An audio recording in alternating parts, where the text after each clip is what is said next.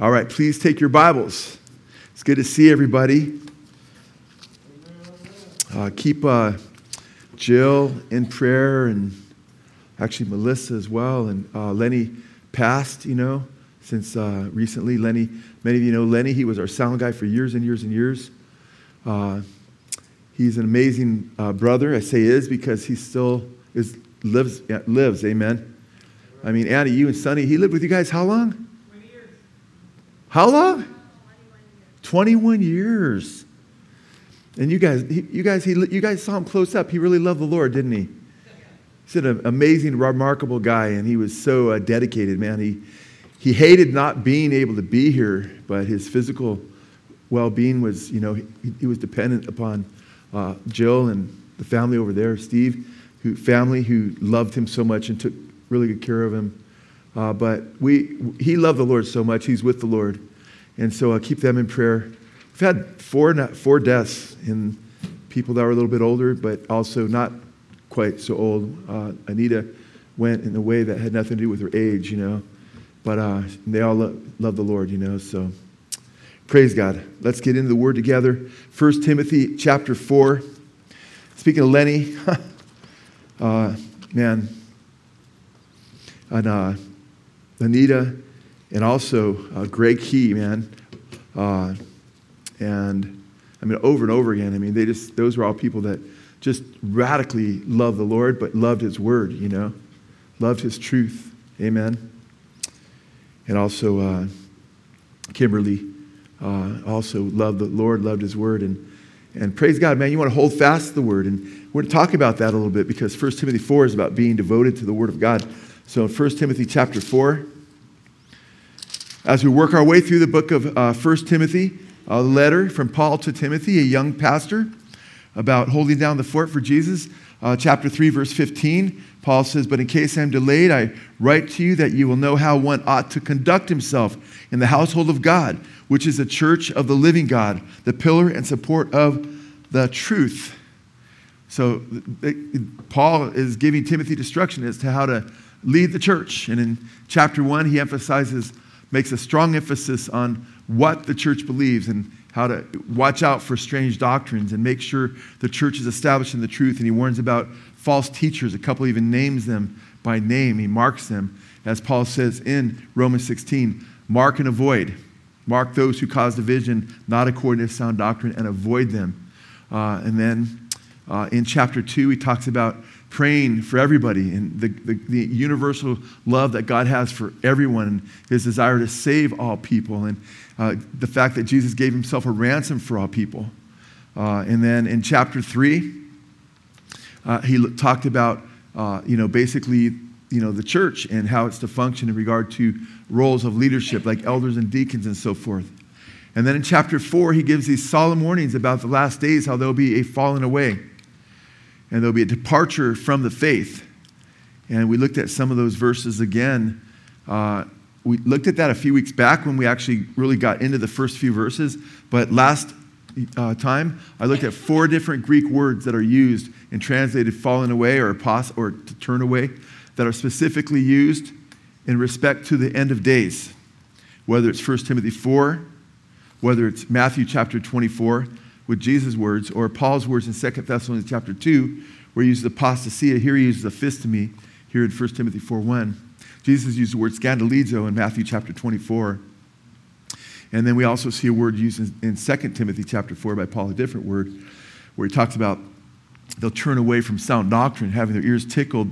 They'll have turn to teachers that will tickle their ears and tell them what they want to hear. And that's basically a form of Christianity. Like, for instance, the prosperity teaching, where, hey, God will make you rich, man, just give this much and follow these rules, these laws of attraction, so to speak, which is right out of the New Age movement, and you'll get rich quick and all these things, where the Lord is looking for those who will worship Him in spirit and truth, amen? And we looked at that, and we looked at other verses and the warnings in 1 Timothy 4, how there would be false teachers who not only would lead people astray, but they would teach that you can't marry, you can't eat certain foods to be spiritual and so forth. And Paul just talks about how everything God made is sanctified through prayer, right? And through thanksgiving, right? And through the word of God. It's acceptable. We pray about it, but it's sanctified through, prayer. When you give thanks to the Lord and through the word of God, God's word stamps it as sanctified, as set apart for use. And we got into that, and I don't have time to really review all of those things, the points we made. It's all there in the message. And then we went to verse 6 and 7. We hit them for a little while. And I want to spend a little bit more time on 6 and 7 and also cover verse 8 and also cover, verses 8 and 9. So in verse 6, it says, "In pointing out these things to the brethren," Paul writes to Timothy, "in pointing these things out, or these things to the brethren, out these things to the brethren, you will be a" what? "Good servant of Christ Jesus." So, and I said, man, we want to be good servants of Jesus, amen? So we want to point these things out to the brethren, amen?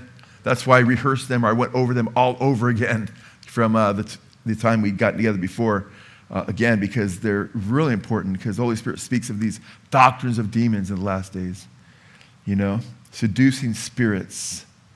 And then he goes on to say, constantly what? What's that next word in the middle of verse 6? Constantly what? Nourished on the words of the faith and of what? The sound doctrine which you have been following. Now, it's interesting, you guys, because there's an emphasis on how we're supposed to be nourished by God's word, amen? And by sound doctrine. And this is important that we understand this, because why? Because Paul said in the last days, men would turn from their truth, sound doctrine that is, and they'd heap themselves teachers that would, as I mentioned earlier, tickle the ears and tell them what they want to hear. He knew that apostasy was coming when Christianity had been around long enough to where it could become twisted into something totally different than it really is. And he wants us to be nourished on the word of truth, the word of faith, sound doctrine, amen?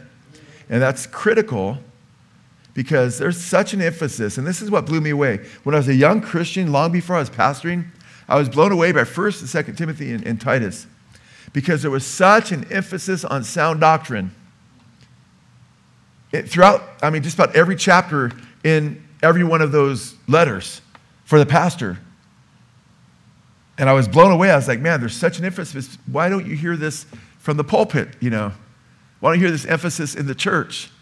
And it was around that time, as a new Christian, that the word faith movement was becoming incredibly popular. And you would hear slogans like "doctrine divides," Doctrine is divisive. I remember in the early 80s, might have been late 70s that it was written, but I saw a track in the early 80s written by Keith Green called Unity. I think it was called Unity at What Cost? And there was everybody trying to squeeze together and be one. But as they're trying to get in like this phone booth, I think it was like a phone booth if I remember right, they're like a guy's dumping a track it says repentance into the trash can so he could fit in. And we do not sacrifice sound doctrine for the sake of unity, amen? In fact, as I mentioned earlier, Paul said, mark those who cause division, not according to sound doctrine. Paul said, there must be divisions among you to show who is approved, to see who's up, who's right, who's truthful, who's preaching the word. So we're supposed to make sure that, because sound doctrine is poison. And he uses the idea of being nourished. And he was just talking about, I think it's important, when you realize the first 5 verses or so, he's warning about those who are teaching that you can't eat certain foods, right? Certain monks felt that way. Roman Catholic Church, I remember being a nominal Catholic growing up as a kid, not following it all really, but we couldn't eat meat on Fridays, Could have fish. I thought, isn't this kind of like meat, I like fish, so it was cool with me, but I was like, And I remember the priest couldn't marry. So when I first started reading the scripture, I was like, newly born again at around 18, I was like, man, and I mentioned that last week, but it's interesting the play that Paul has here. He's talking about these guys talking about eating only certain things, and then Paul goes and he flips this script and says, hey, we're supposed to be what? Since he's bringing up food, we need to be nourished. Nourished is a word that has to do with obtaining fuel, typically physically, but here's Paul is talking about God's spiritual gym, that you need to make sure you're eating spiritual food, amen? And you remember last time we were together, I used, 10 or 12 different verses throughout the scripture, a couple from the Old, but mostly from the New Testament, about how God's word is spiritual food to us. Amen? That Jesus is spiritual food to us. Amen? And we're supposed to be partaking of his word. It's also milk. It's also called the honey. Amen? It's many beautiful things. And praise God, we come to service, and when we get together, we eat. Amen? How would you like to feel like you're going to a big buffet? Think of one of your favorite kind of foods. Think of 2 or 3 of your favorite foods and your favorite places to get those foods. And think of all those places conversion to one place.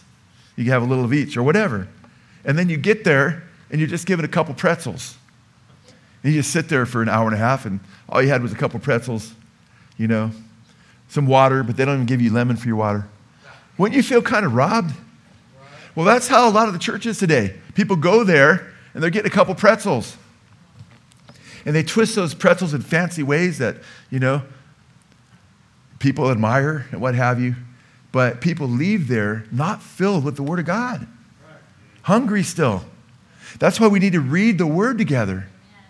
And we need to get into the Word.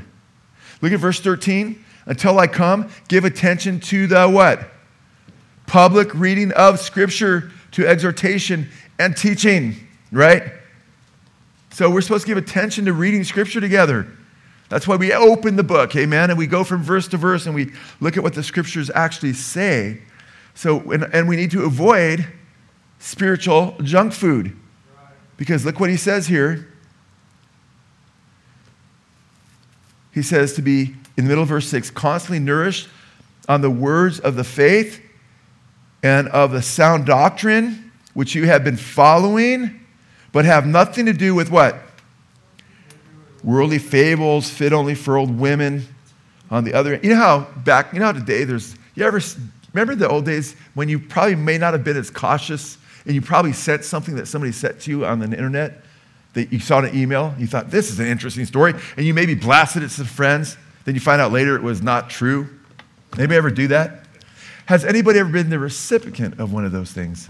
Come on, every day. There's all these outlandish, strange stories. Fancy fables, right?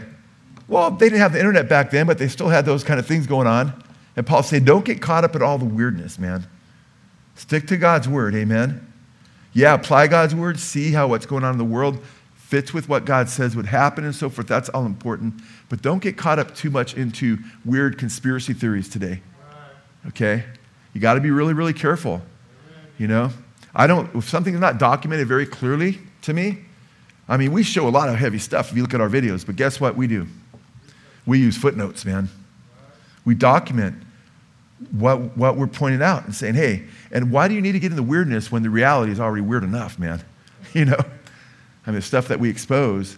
So you got to be really, really careful. Just don't repeat stories as though they're true when you're not sure or you can't prove it beyond a shadow of a doubt.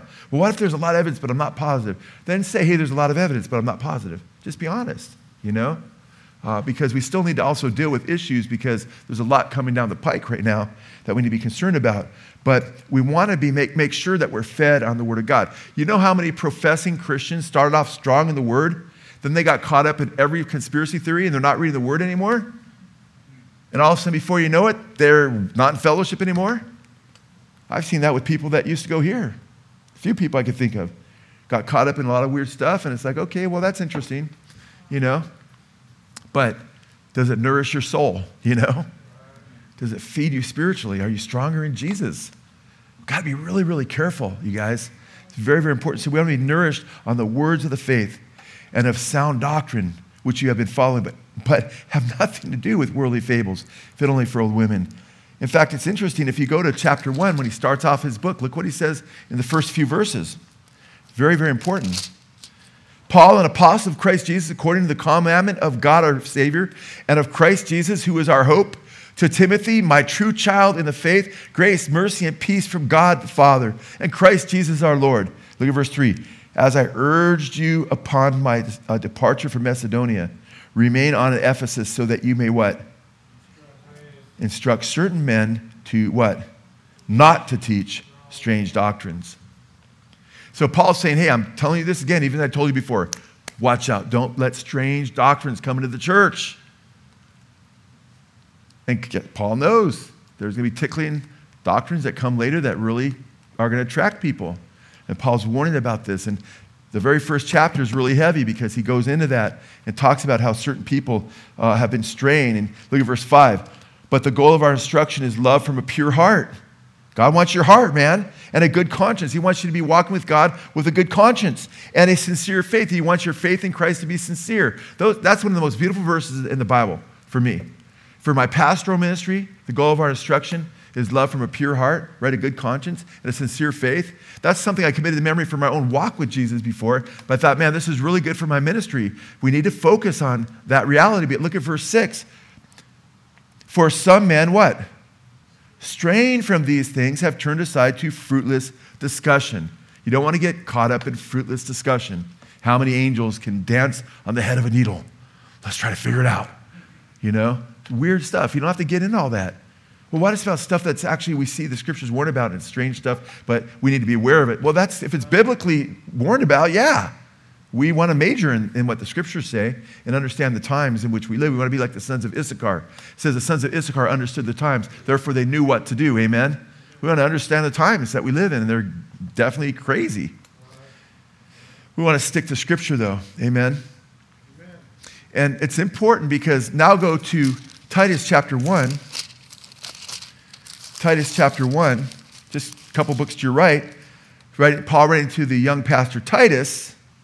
And look at what he says when he gives the qualifications of an elder. What's one of the qualifications? Verse 9. He must what? Be what? Holding fast to what? The faithful word, which is in accordance with the teaching. So that he will be able to both exhort, so he can encourage the brothers and sisters in truth, right? In sound doctrine, and to what? To refute those who what? Contradict. An elder in a church must be able to refute those who contradict false doctrine. That means you don't say, hey, I want there to be elders in this church, so who's a doctor, who's a lawyer, who's a rich person, who's really popular, and make him an elder. That's not biblical. Now, if there's a doctor or a lawyer or somebody who's a blessing to a lot of people, but he meets the requirements, praise God. But one of those requirements is that he must exhort in sound doctrine. You can't exhort in sound doctrine unless you are involved and immersed in sound doctrine. And you certainly can't refute those who hold the sound doctrine who are seeking to attack the church if you don't know sound doctrine. You have to be able to defend the scriptures. Paul said, I'm set for a defense for the gospel. Amen? We need to be watchmen, and elders have to be watchmen. And today, people don't even, when I see one of the most popular pastors in America today, Joel Osteen, not even sure if Mormons are Christians or not, not wanting to judge Hindus or what have you, and I'm like, scratch my head, I'm like, wait a minute, you can't even be an elder, But guess what? We're supposed to, it's not just elders, pastors that are supposed to know these things. God says in his word in Ephesians 4:11 and following that he gave some as apostles and some as prophets and evangelists and pastors, teachers, right? For the perfecting of the saints, for the work of the ministry. We must be able to, you should be getting equipped as to what the word of God says so we can all do the work of ministry. We're all in this together for Jesus, amen? So we want to be fed and we want to get the word. And so you need to know the counterfeit. You know that decon rat poisoning is 99.8 or so not deadly. I mean, it's pretty, it won't kill you. But it will kill you if you take it because that very point, 0.02 or whatever percent it is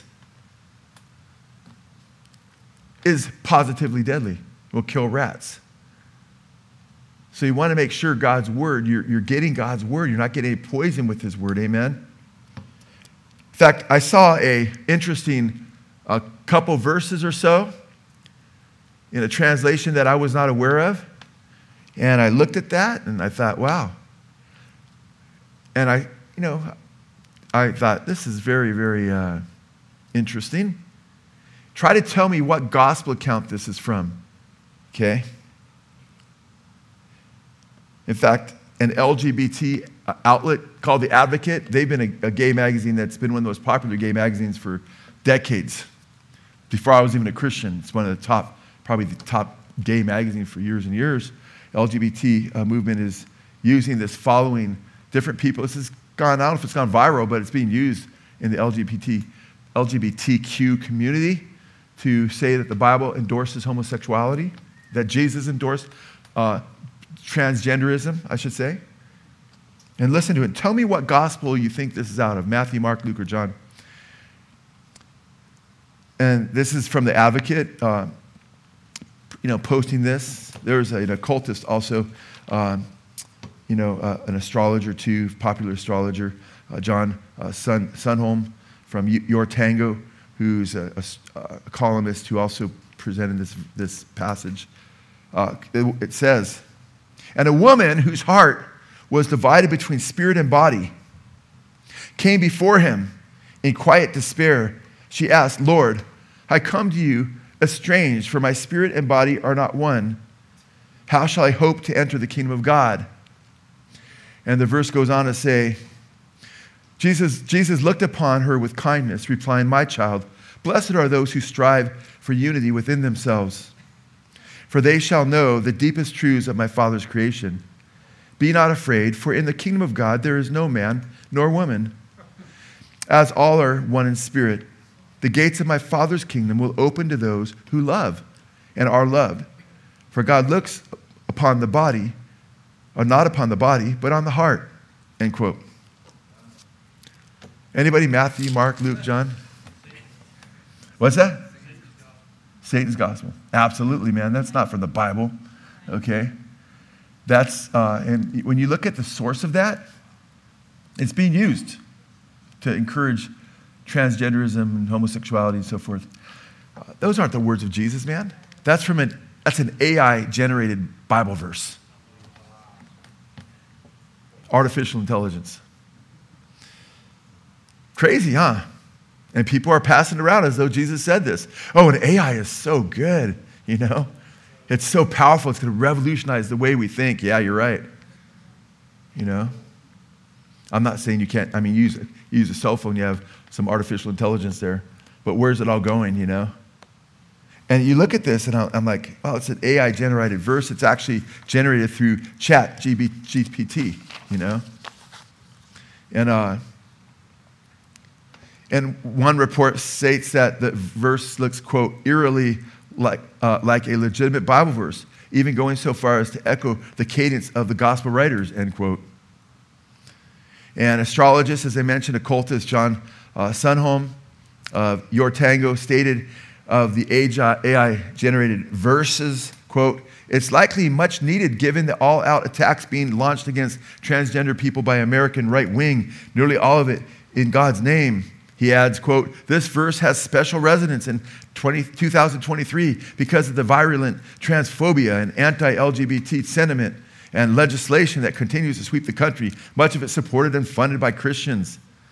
So it's like, okay, let's basically pretend Jesus said this, what it is. They can't find Jesus saying anything even remotely close to that. And it's interesting the way they actually twist certain things. They try to take certain things from the Bible. You know, yeah, it's important that we love one another. Amen. And the Bible says in Galatians 3:28, in Christ there's neither male nor female, right? But that means in the kingdom of God that God doesn't put a male over a female or a female over a male. Okay? It doesn't mean that God erases gender roles.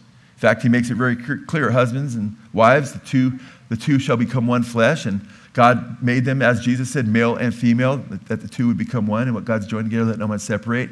Matthew 19. So there's a twisting of a lot of scriptures there. Oh, he says the kingdom of God. You have Jesus say the kingdom of God is open to all who are loved and who love. Sounds good. Jesus emphasized love. But what is love? Let's not confuse love and lust. Let's not confuse love and confusion. In fact, Jesus said, if you love me, what? Obey my commands. And we have the New Testament, which is called the Word of Christ. When we look at the Word of Christ, he forbids men to be having sex with other men and women with other women. And and so forth. So it's interesting. In fact, I thought it was interesting that the text, this twisting by the AI, supposedly, the twisting has Jesus coming out of Jesus' mouth, puts this in Jesus' mouth. The gates of my Father's kingdom will be open to anyone claiming to love. Well, anyone claiming to love? Wow. Basically. Well, the gates of my Father's house will be open to anyone who loves and is loved, right? Well, what if you're not loved? That doesn't make sense. Jesus wasn't very loved. He was hated and put on a cross. And to anybody who loves, and I put in my words, we're claiming to love, because you say you love doesn't mean you're loving. In fact, did you guys know there's an association that's got, one member would be too many, but way too many members, called NAMBLA, North American Man Boy Love Association. And these are men that think that it should be legal for them to have sex with your children, your little children, because they love them. And according to this AI translation, they would be, the kingdom of God is open to them. They can come right in as they are, even though they love little baby boys and little baby girls. This is a wicked perversion. It's not even a perversion of God's word, because they're not even starting with God's word, right? It's just AI generated trying to sound Bible-like. Oh, they take a couple things from Scripture and weave them together, so you can say a twisting of God's word as well. But it's interesting because when we look at the word of Christ, we read in 1 Corinthians chapter 6, verse 9, or do you not know that the unrighteous will not inherit the kingdom of God? Do not be deceived. And that would include by AI. Neither fornicators, nor idolaters, right? Nor adulterers, nor effeminate, nor homosexuals. It says they will not inherit God's kingdom. And the word homosexual is arsenkoitai. It's a coined word by the Apostle Paul from two words in the Old Testament from the Greek translation, which means men betters, men that bed other men. Okay? There's no mistaking what Paul's saying there. He uses that word in 1 Timothy 1:10, by the way. We've already studied that, where he talks about those who break God's moral law, including the arsenkoitai, those who kidnap people, those who are involved in homosexuality. And here he also used the word for effeminate, which I'm not going to take time to get into. We've done this a few months back. I got into that Greek word, and that word refers to the men who seek to be like women, who wear perfume and shave themselves and try to present themselves as women. The Bible deals with these subjects, guys, right? God's word says a man shall not put on that which pertains to a woman, and a woman shall not pertain that which belongs to a man. So if I came up here, I'm a big guy, so it would have to be a big dress. Wearing a big dress today, with flowers in my hair and lipstick on, that would not be godly. That would not be the heart of God. That would be unbiblical. But according to AI, as long as I'm loved and love, I'm entering God's kingdom. No. We have to go by the word of God. And by the way, it's just really crazy that we're talking about AI lately more, because it's becoming more and more predominant. When we've been warning for years, in Revelation 13, it says that the people will be commanded by the false prophet to create an image of the beast, right? And that image of the beast will be able to speak. It's artificial intelligence. It's created by man. It's artificial intelligence. Maybe even demonized artificial intelligence, I think. And it'll be made in the image of the beast. It might look just like the Antichrist.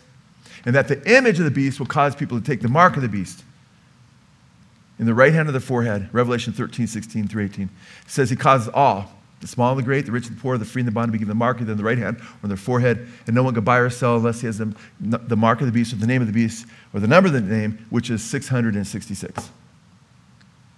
It's crazy that this stuff is... There's things going on today that weren't going on when I was warning about this stuff years ago that are happening right now. And now more and more people are giving attention to AI, and they're trying to rewrite the Bible based on AI. There's not one single solitary Greek manuscript that resembles what I just read to you, or English translation that resembles it either. In fact, those words aren't even a translation of the Bible. They're just somebody feeding into AI. Make this sound biblical, that transgenderism is accepted by Christ and they're going to heaven or something like that. Yeah, spit it in the AI spits it out in a very eloquent way, making it sound like the Bible. And it's basically the word of man regurgitated through AI and ultimately becoming the word of Satan. Am I losing you? Or are you with me tonight? Should I avoid these things, or are you glad I'm talking about these things? It doesn't matter what you say, I'm going to talk about it anyway, because that's who we are. Because we need to refute the lies out there. We need to be aware of what's going on. And that's what Paul's talking about. I mean, he's warning about spiritual junk food, and that's spiritual junk food, man.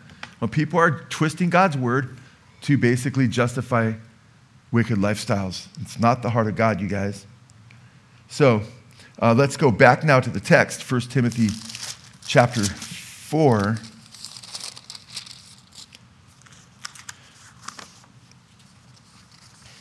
First Timothy chapter 4, verse 7 now. But have nothing to do with worldly fables, fit only for old women. On the other hand, what? Instead of being nourished by the God's word, that's important. But on the other hand, what? Discipline yourself for the purpose of godliness. Wow. You guys, discipline yourself for the purpose of godliness. You don't need to be hopefully God will still convict you. Amen. Convict all of us to press in more. Amen. But praise God, you can say, thank you, Jesus, because here you are tonight. Amen. And even if you're watching through live stream or watching through, you're in the Word. You're getting the Word with us. You're disciplining yourself unto godliness. Okay, that's important. You made a good choice. And it's interesting because Paul he's getting this health, he's taking the whole health thing about avoiding certain foods and so forth, and he's turning it on its head, saying, you know what, you need to focus on doing the right thing for your spiritual health.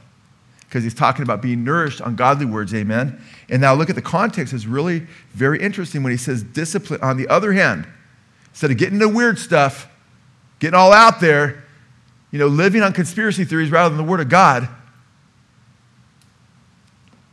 discipline yourself for the purpose of godliness. Be disciplined about being a godly person. Amen?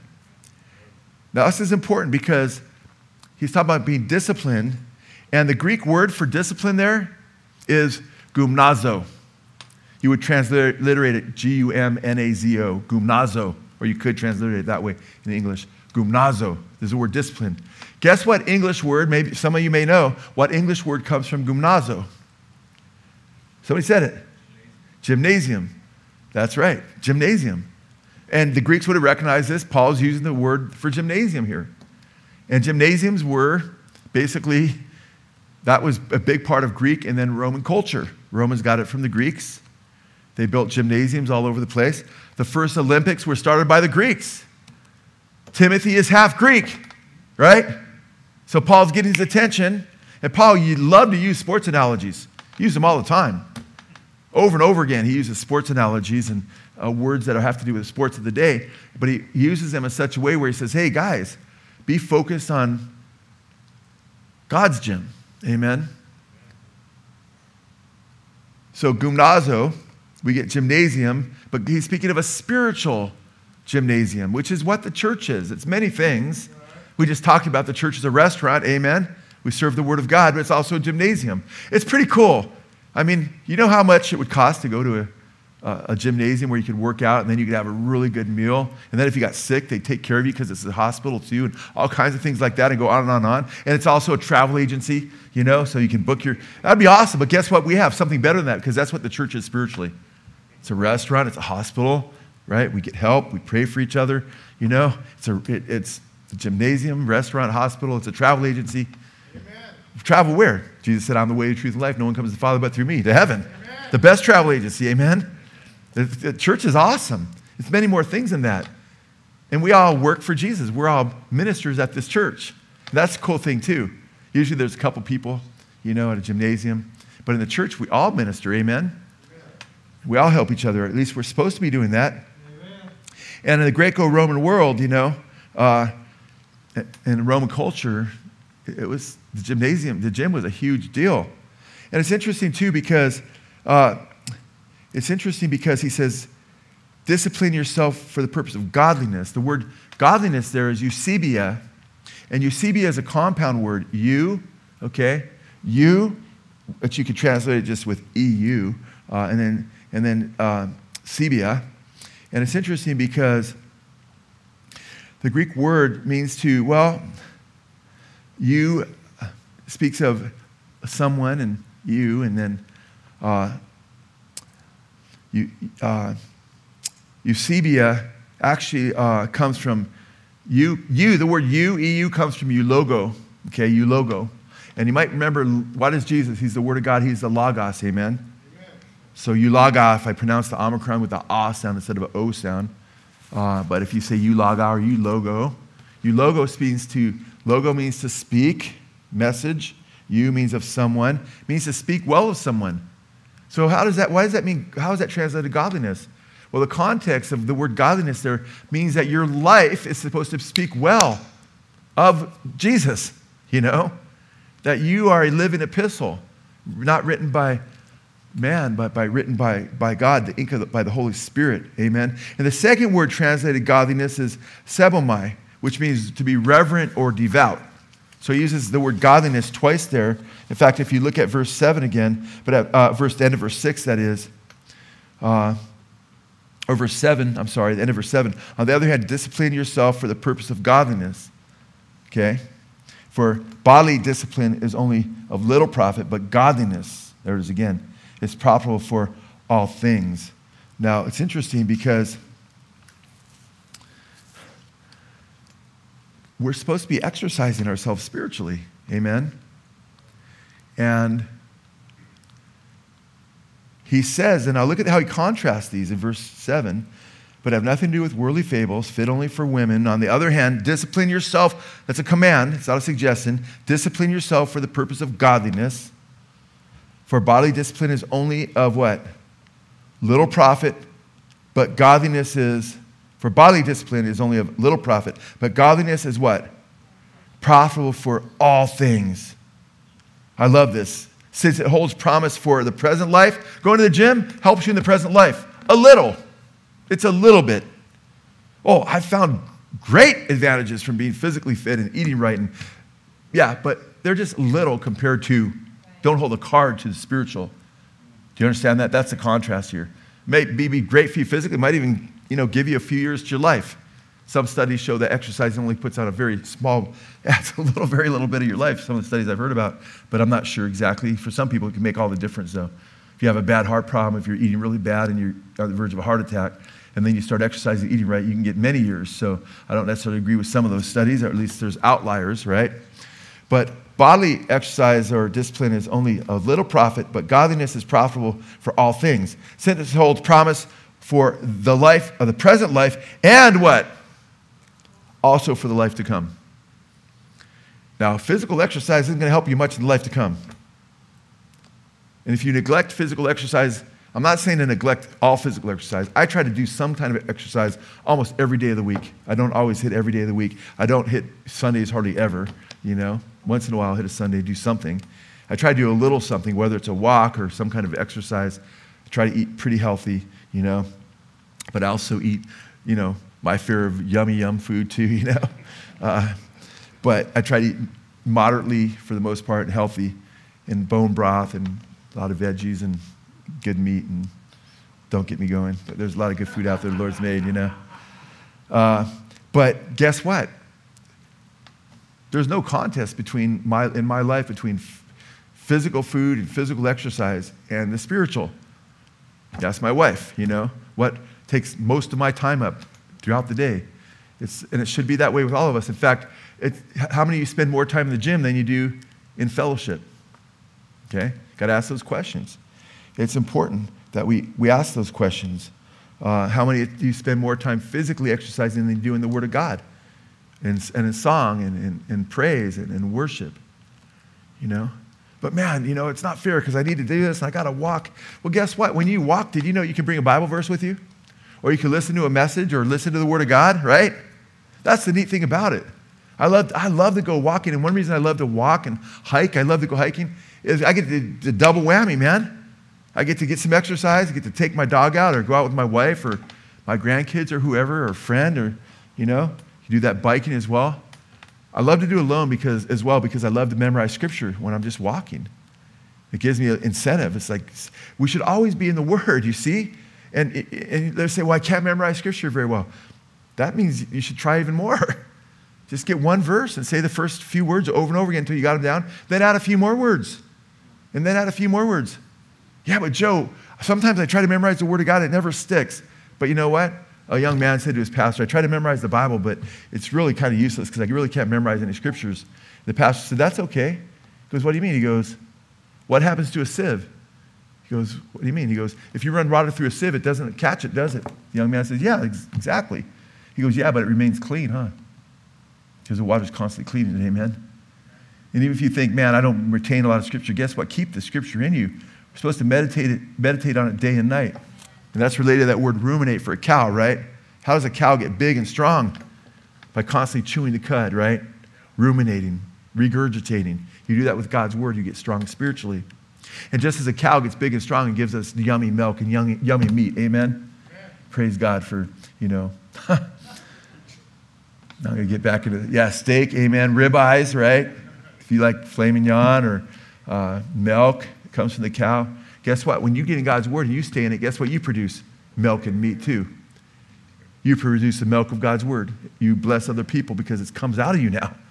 And you produce meat for others. You help them and you help spiritually nourish people because you're in God's Word. Amen?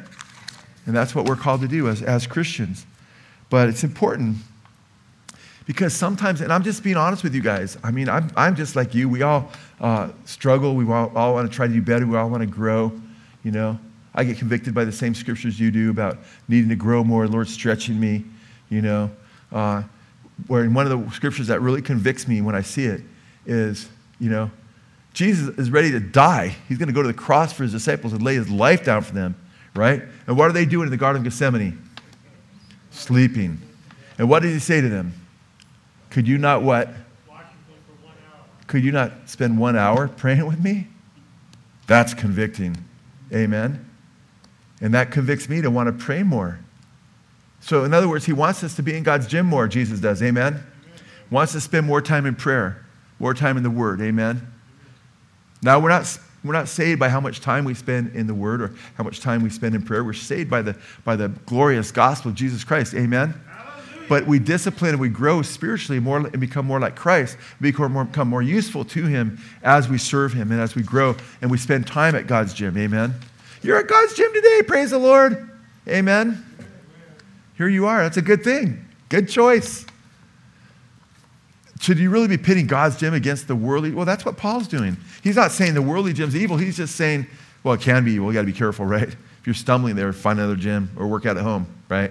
But if...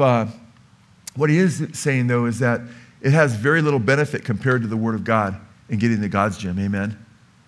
That's critical that we understand that. And that we major in being at God's gym, feeding on his Word, nourishing ourselves at his gym. Amen? That's very, very important. Could you not spend 1 hour with me? Praying is so important.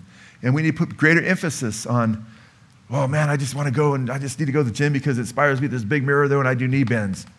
Do knee bends for Jesus. Get on your knees and start praying. Oh, well, I want to lift, man. I want to do that. I like to do the military press and lift my hands. Come here, man, and lift your hands and praise to Jesus. Amen. Well, I like to get to the treadmill and run. The Bible says, run the race to win the spiritual race. Amen. That you might receive the crown of life. Amen. So we need to exercise ourselves spiritually. Amen. And that's so important that we get this. This is what Paul said in 1 Corinthians chapter 9, verse 24.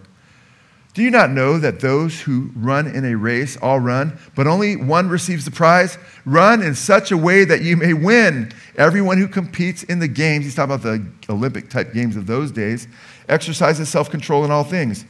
They then do it to receive a perishable wreath, but we an imperishable. Therefore run in such a way as not without aim. I box, therefore I run in such a way as not without aim. I box in such a way as not beating the air. But I discipline my body and make it my slave, so that after I have preached to others, I myself will not be disqualified. Remember that passage? Man, he's using basically, the games of those days. And he's saying they are working their butts off, man. They're working tirelessly to get a wreath that will just fade away in time. He goes, you ought to be doing that for the eternal crown. Amen? I love James chapter 1, verse 12, where he contrasts it with a life of sin and how, those who are tempted are carried away, he says, with, and enticed with lust. And when lust conceives, it gives birth to sin. And when sin is accomplished, it brings forth death. And he says, be not deceived, my beloved brethren. But right next to that, he says in verse 12, he says that those who, he talks about blessed. He says, blessed. You want to be blessed? Blessed is the man who perseveres under trial, right? Why? Because he says that once he has been approved, he will receive the crown of life, which God will give to all those, has promised, he said actually, has promised to give to all those who love him. Amen? How many want to receive the crown of life? Stay in love with the Lord. Don't let your wax grow cold, your love wax cold. Amen? Stay close to Jesus. And I tell you what, how do we persevere under trials? You can't, if you don't work out physically and all of a sudden you have to lift some stuff, man. I mean, we're moving stuff out of Lisa's house today, and there's a big old refrigerator there. And I had the dolly and I have to take it off the truck. I'm 60 years old and just weeks away, And I'm like, okay. And her brother Gary is down below. And I'm like, and it did it. I'm like, thank you, Jesus. Thank you for the dolly. Amen. But I thought, man, if I didn't exercise at all physically, it'd be really hard to do that. So I'm getting older. Amen. I'm getting older, But guess what? If you don't exercise spiritually, I'd much rather have that thing break my back than not receive the crown of life. Because my back is just a temporal thing, which I value. And I say, thank you, Lord. So I want to be wise still. But you know what? You want to receive the crown of life. And Paul says, I beat my body down, so after I preach to others, I myself would not become disqualified. The word in the Greek means rejected, oidokamos. Dokamos means is something that's like gold or silver that goes through the fire and it's approved. Adokamos with an A in front. The word A, the letter A is the Greek word alpha, okay? And the alpha before a word typically negates the next word. Like someone who believes in God is one who's called theist.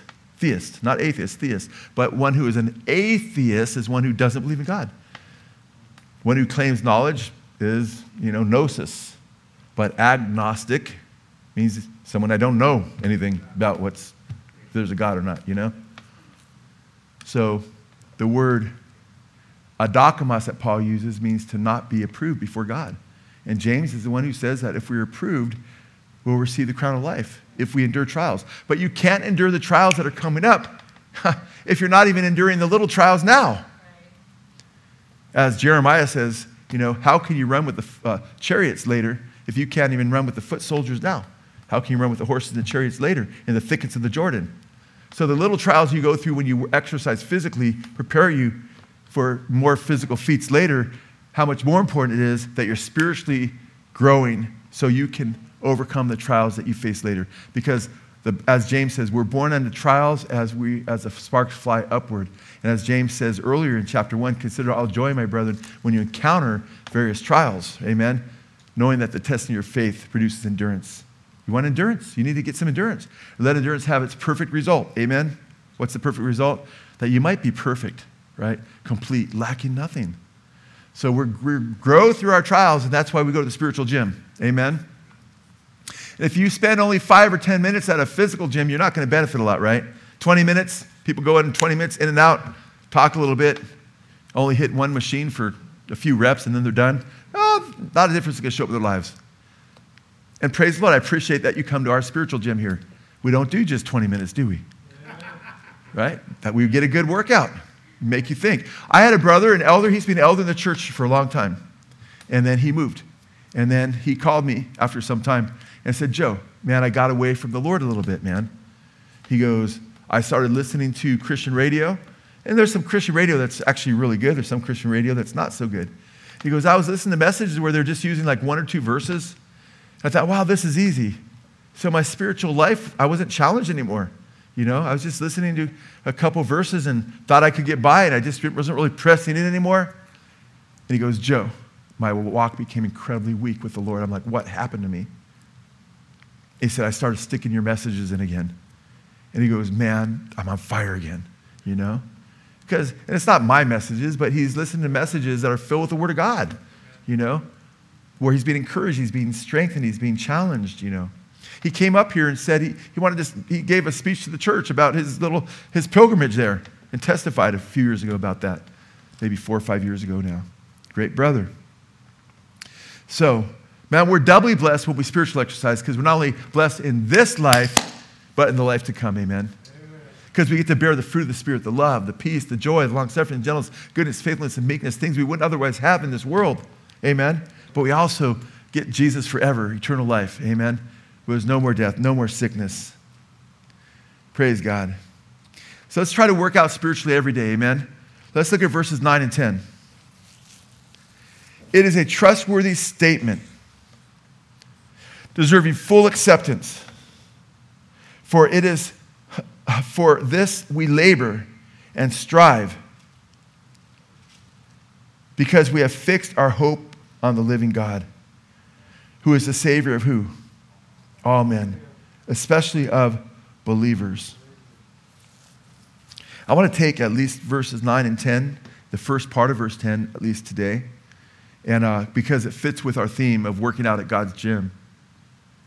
Now look at what he says. It's a trustworthy statement, deserving full acceptance. For this we labor and strive, because we have fixed our hope on the living God. So we exercise ourselves. We go to exercise ourselves in God's gym, gymnazo, and we are dedicated to it, and we're nourished on God's word, right? Because we have our eyes fixed on the hope of the living God, amen? The name of this fellowship is called Blessed Hope Chapel. I was at a praying pastors meeting today, Wednesdays.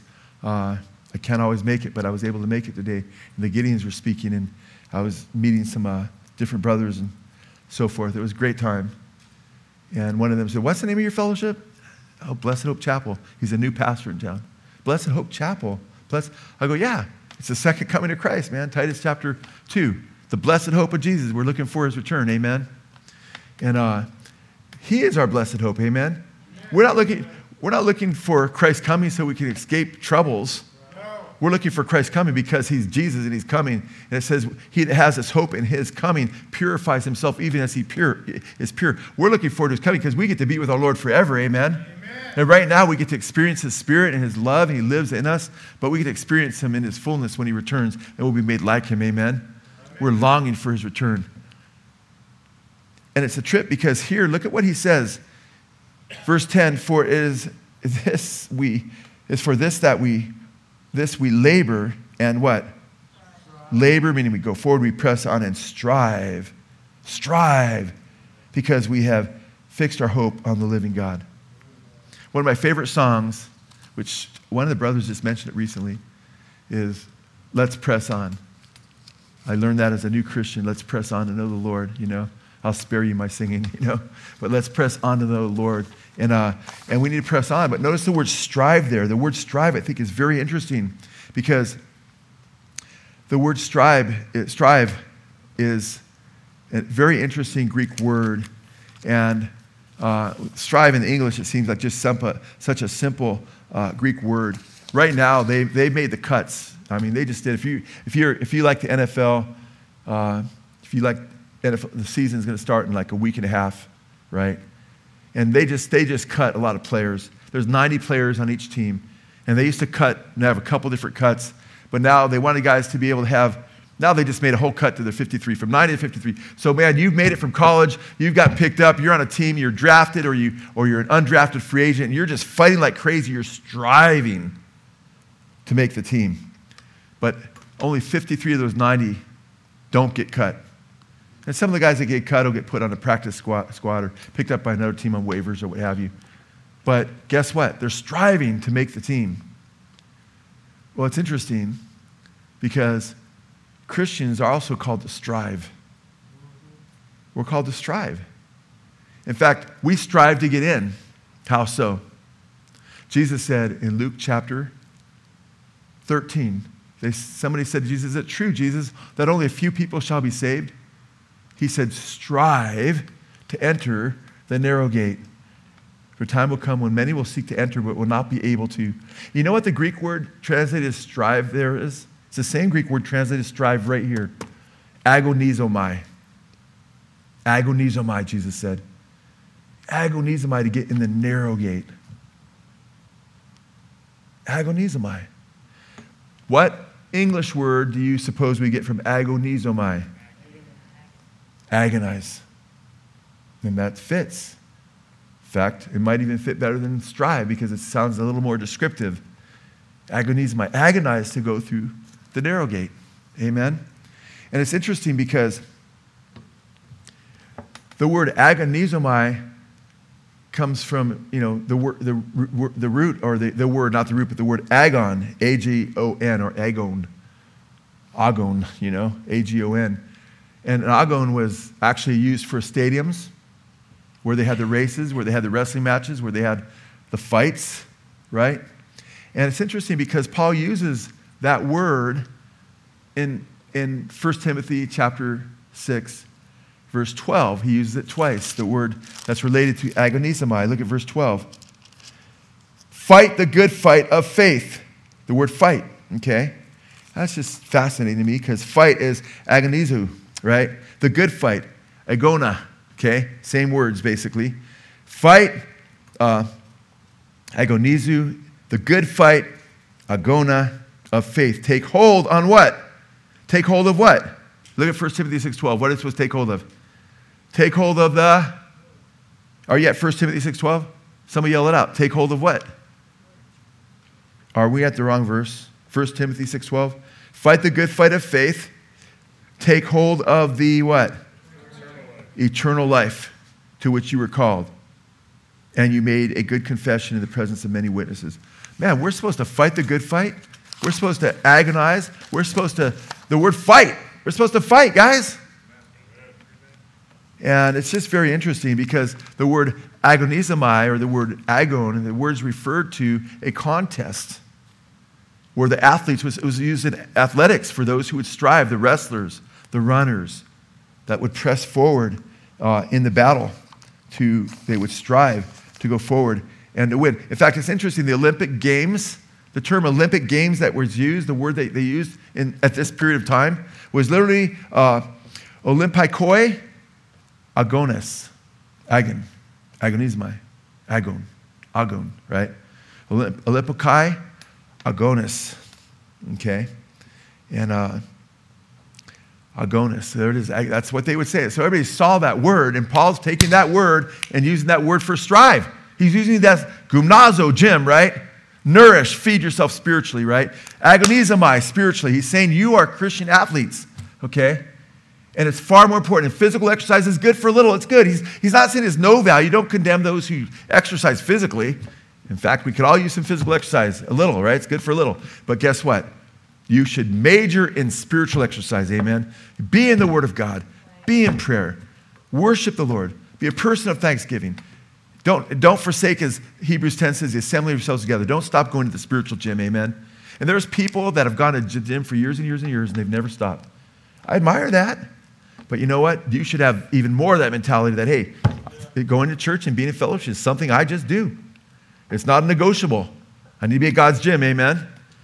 And just like it's not negotiable whether you eat or not, it shouldn't be negotiable whether you feed on God's word or not, amen?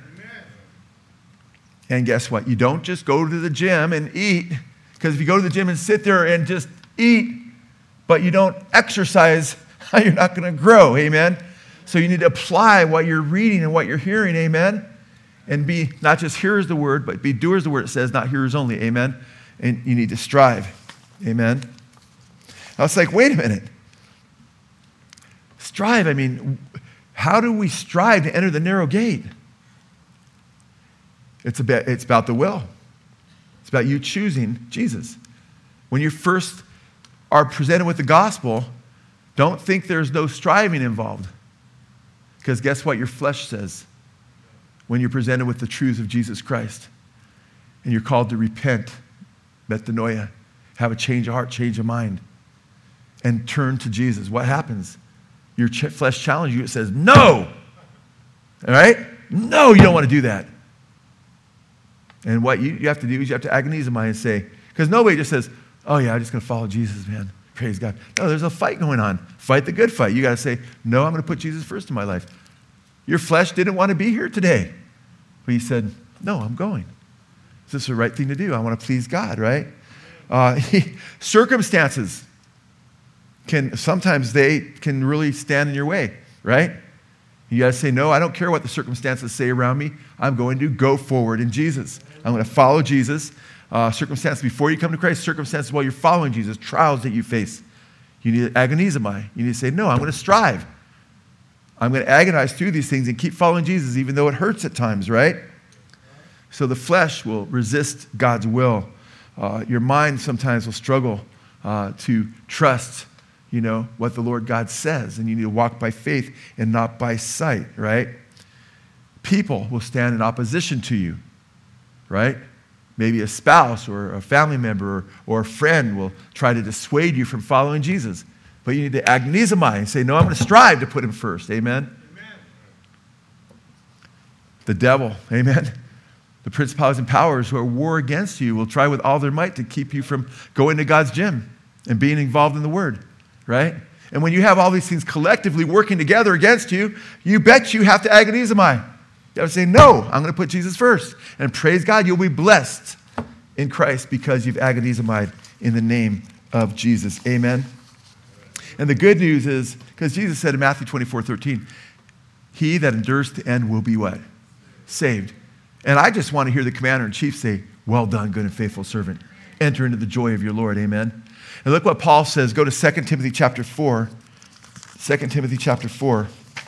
And we'll close with this.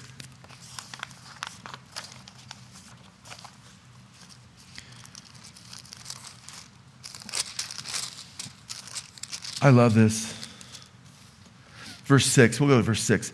2 Timothy 4:6. For I am I'm already being poured out as a drink offering, and the time of my departure has come. I have what? Fought the good fight. I have finished the course.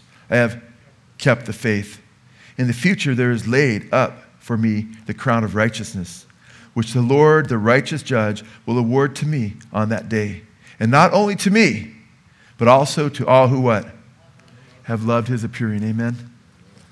Brothers and sisters, man, stick to God's gym. Amen. Because guess what? A lot of people got cut in the NFL recently. Let's make sure we're not cut because we become a dokamas, because we refuse to press on in the faith. Amen. Let's press on to the end in Jesus' name. Amen. Praise God. Can we all please stand?